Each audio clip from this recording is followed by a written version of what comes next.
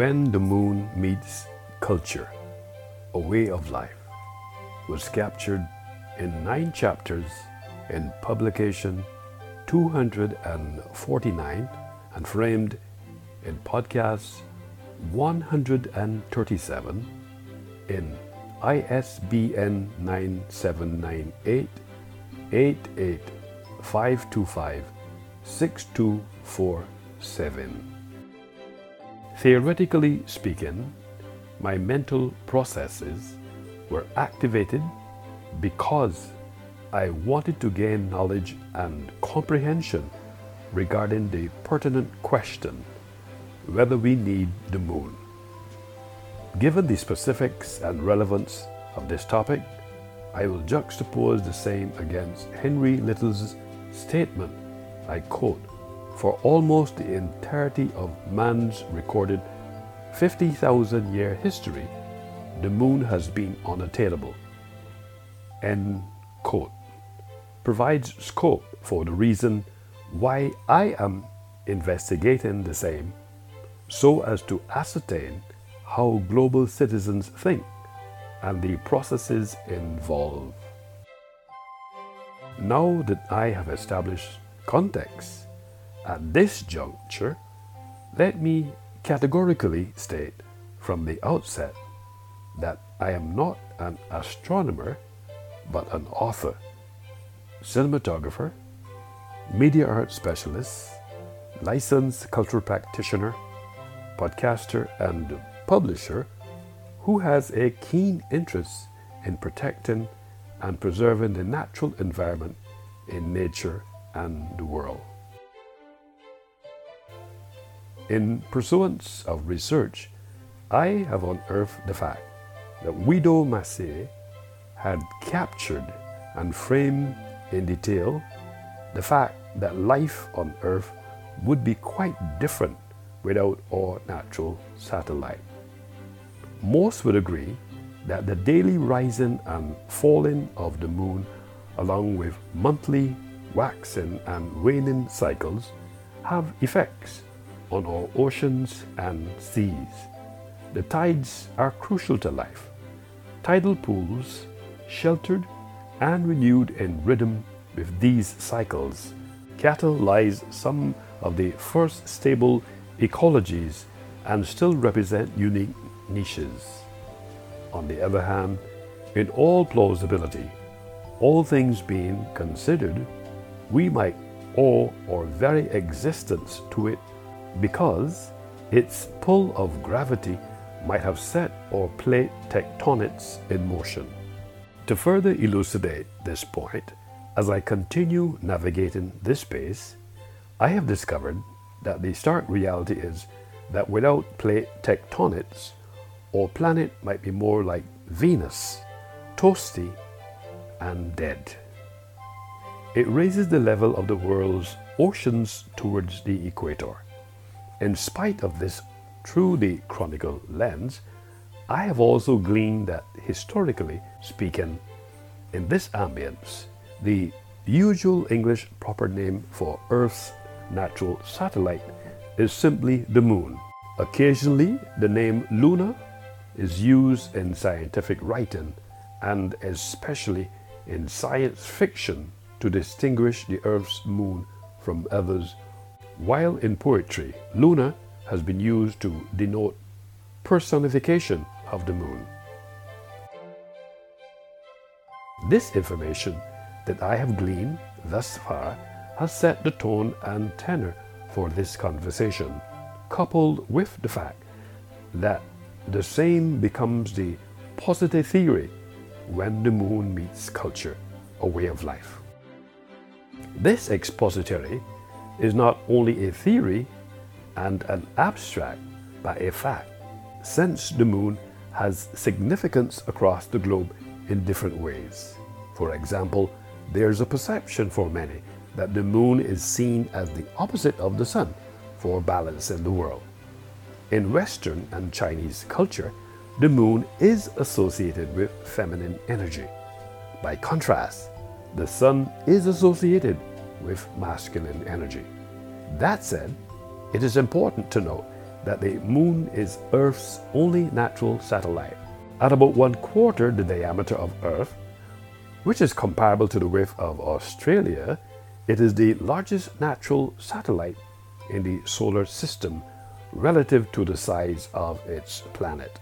The 5th largest satellite in the solar system overall, and is larger than any known dwarf planet. It is reported that exploration of the Moon also created new business opportunities for technological innovations and applications and utilization of new resources. Therefore, establishing outposts on the Moon enable adventurers and explorers to extend exploration and settlement to planets and moons beyond Earth. By definition, the Moon is a planetary mass object that forms a differentiated rocky body, making it a satellite planet on the geophysical definitions of the term. It lacks any significant atmosphere, hydrosphere, or magnetic field. Its surface gravity is about 1/6 of Earth's 0.1654 g. Jupiter's moon Io is the only satellite in the solar system known to have a higher surface gravity and density. The Moon is a luminary, even if the light it brings to the sky does not actually originate with itself. Saying that the Moon is a light is an example of a phenomenological language which people use all the time. It is not improper to speak of the sunrise even though the sun does not actually rise. Rather, the Earth rotates on its axis. The Moon produces its own light. It transforms energy into light. It absorbs light from the Earth. The Moon lights up because the Moon is like a mirror. When shine light on it reflects. That's why when we have a lunar and solar eclipse, the Moon changes. The Moon's westward motion across the sky, although the Moon is moving eastward around the Earth is also turning to the east and much faster, for it goes all the way around its axis of rotation. Is just under a day. As a result, although the Moon is moving to the east relative to the stars, the much faster westward motion of the sky is carrying it to the west. So despite its eastward motion relative to the center of the Earth, it rises in the east and sets in the west, just like any other celestial body. According to Vidius Hawking, half of the Moon's surface is always illuminated by sunlight. However, just how much of that light we can see from our point of view on Earth varies every day, and this is what we refer to as a moon phase. The Moon does not radiate its own light, but the Moon's surface reflects the sun's rays. In Western culture, we divide the lunar month into 4 primary and 4 immediate moon phases. Technically, the primary moon phases occur at a specific moment in time, and the intermediate moon phases take up the time in between. New moon is the first primary phase, and it occurs the moment when the sun and moon are aligned, with the sun and Earth on opposite sides of the moon. A new moon cannot normally be seen from Earth, since only the dark side of the moon faces our planet at this time. Sometimes, if the new moon is close to the lunar nodes of its path, it can cause a solar eclipse.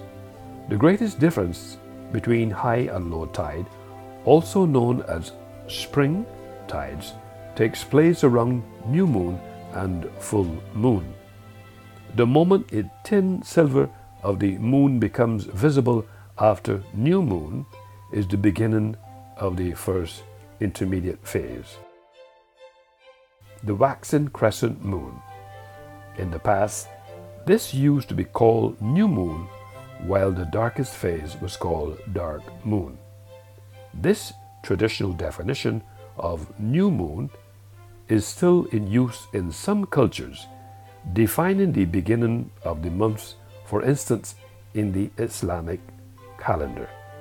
The rest of the moon is also sometimes faintly visible during most of this phase because Earth also reflects sunlight onto the moon. This phenomenon is called Earth shine or Da Vinci glow, and it is most noticeable in April and May. First quarter moon is the second primary moon phase, and it is defined as the moment the moon has reached the first quarter of its orbit around Earth, hence the name. It is also called half moon, as we can see exactly 50% of the moon's surface illuminated. Whether you see the left or right half illuminated depends on several factors, including your location. The smallest difference between high and low tide, also known as neap tides, occurs around the second quarter moons. The second intermediate phase, the waxing gibbous moon, lasts until the next primary phase. Waxing means that it is getting bigger. Gibbous refers to the shape, which is larger than the semicircle shape of the moon at first quarter, but smaller than a full circle. The full moon appears in the night sky when the sun and the moon are aligned on opposite sides of Earth. How can full moon be in the daytime? Technically, this alignment only lasts a moment. However, the moon can appear to be full a day before or after, while more than 98% of the moon's disk is illuminated. When a full moon occasionally passes through Earth's shadow, it will cause a lunar eclipse. When the full moon comes close to the points of its orbit that are closest or furthest away from Earth, we call it a supermoon or micromoon, respectively. The full moon appears in the night sky when the sun and the moon are aligned on opposite sides of Earth. The third quarter moon occurs the moment the opposite half of the moon is illuminated compared to the first quarter moon. The sun illuminates less than half of the visible part of the moon during the waning crescent moon phase, and you can sometimes see Earth shine on the rest of the moon towards the end. One of the most subtle effects from the moon is what it has done to life itself. For example, nocturnal animals behave differently depending on where the moon is in the sky during its 29.5-day cycle. When the moon is full and bright, prey fish stay hidden in the reef when they be most visible.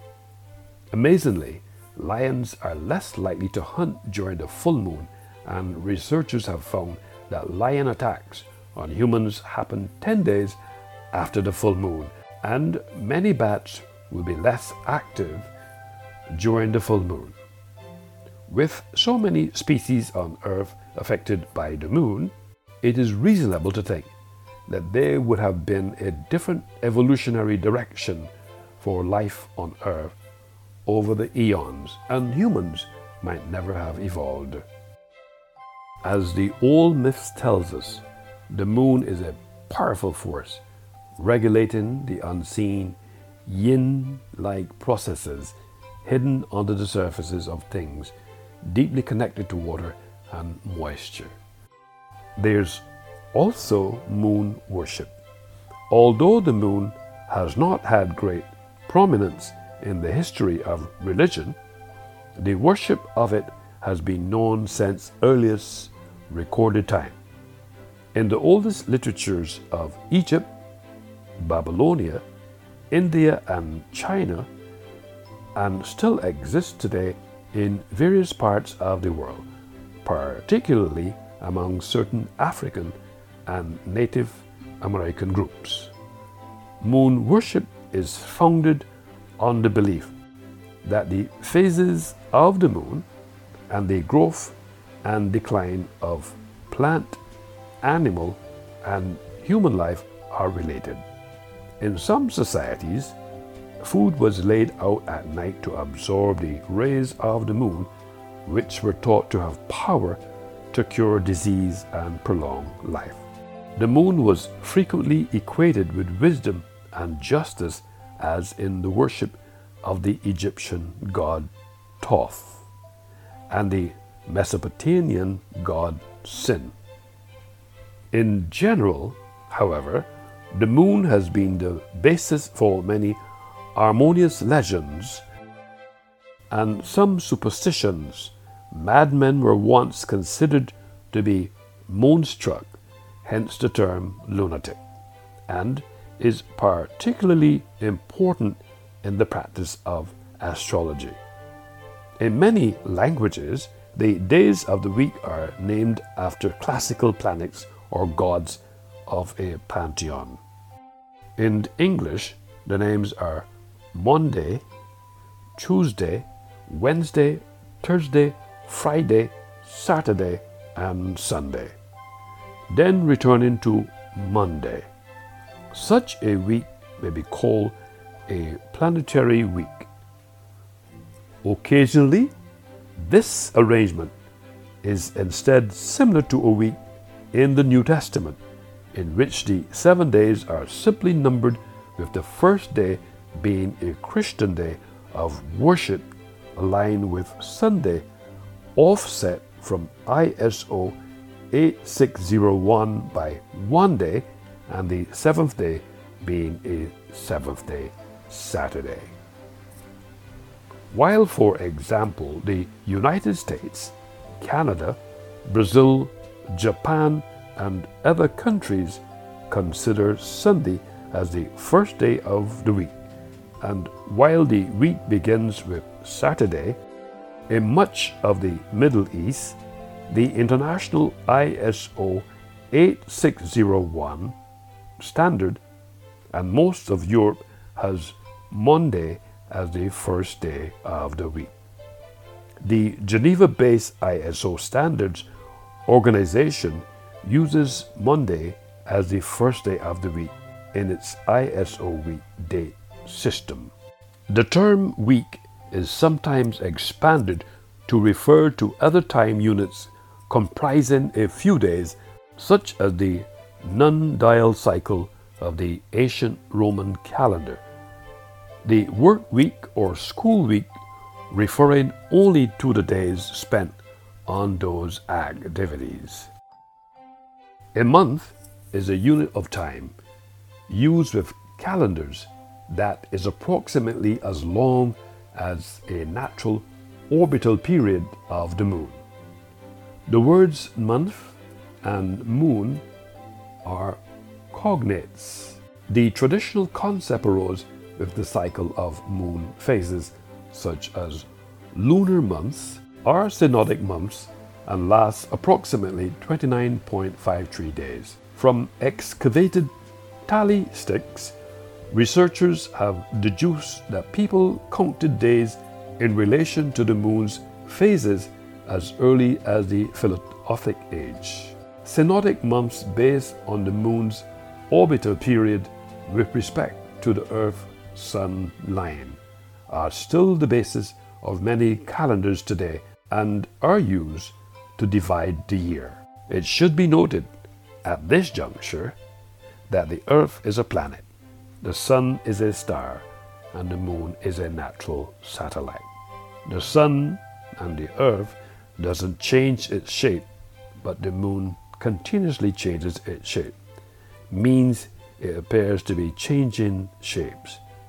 At the end of the day, the Earth is a planet, the sun is a star and the moon is a natural satellite.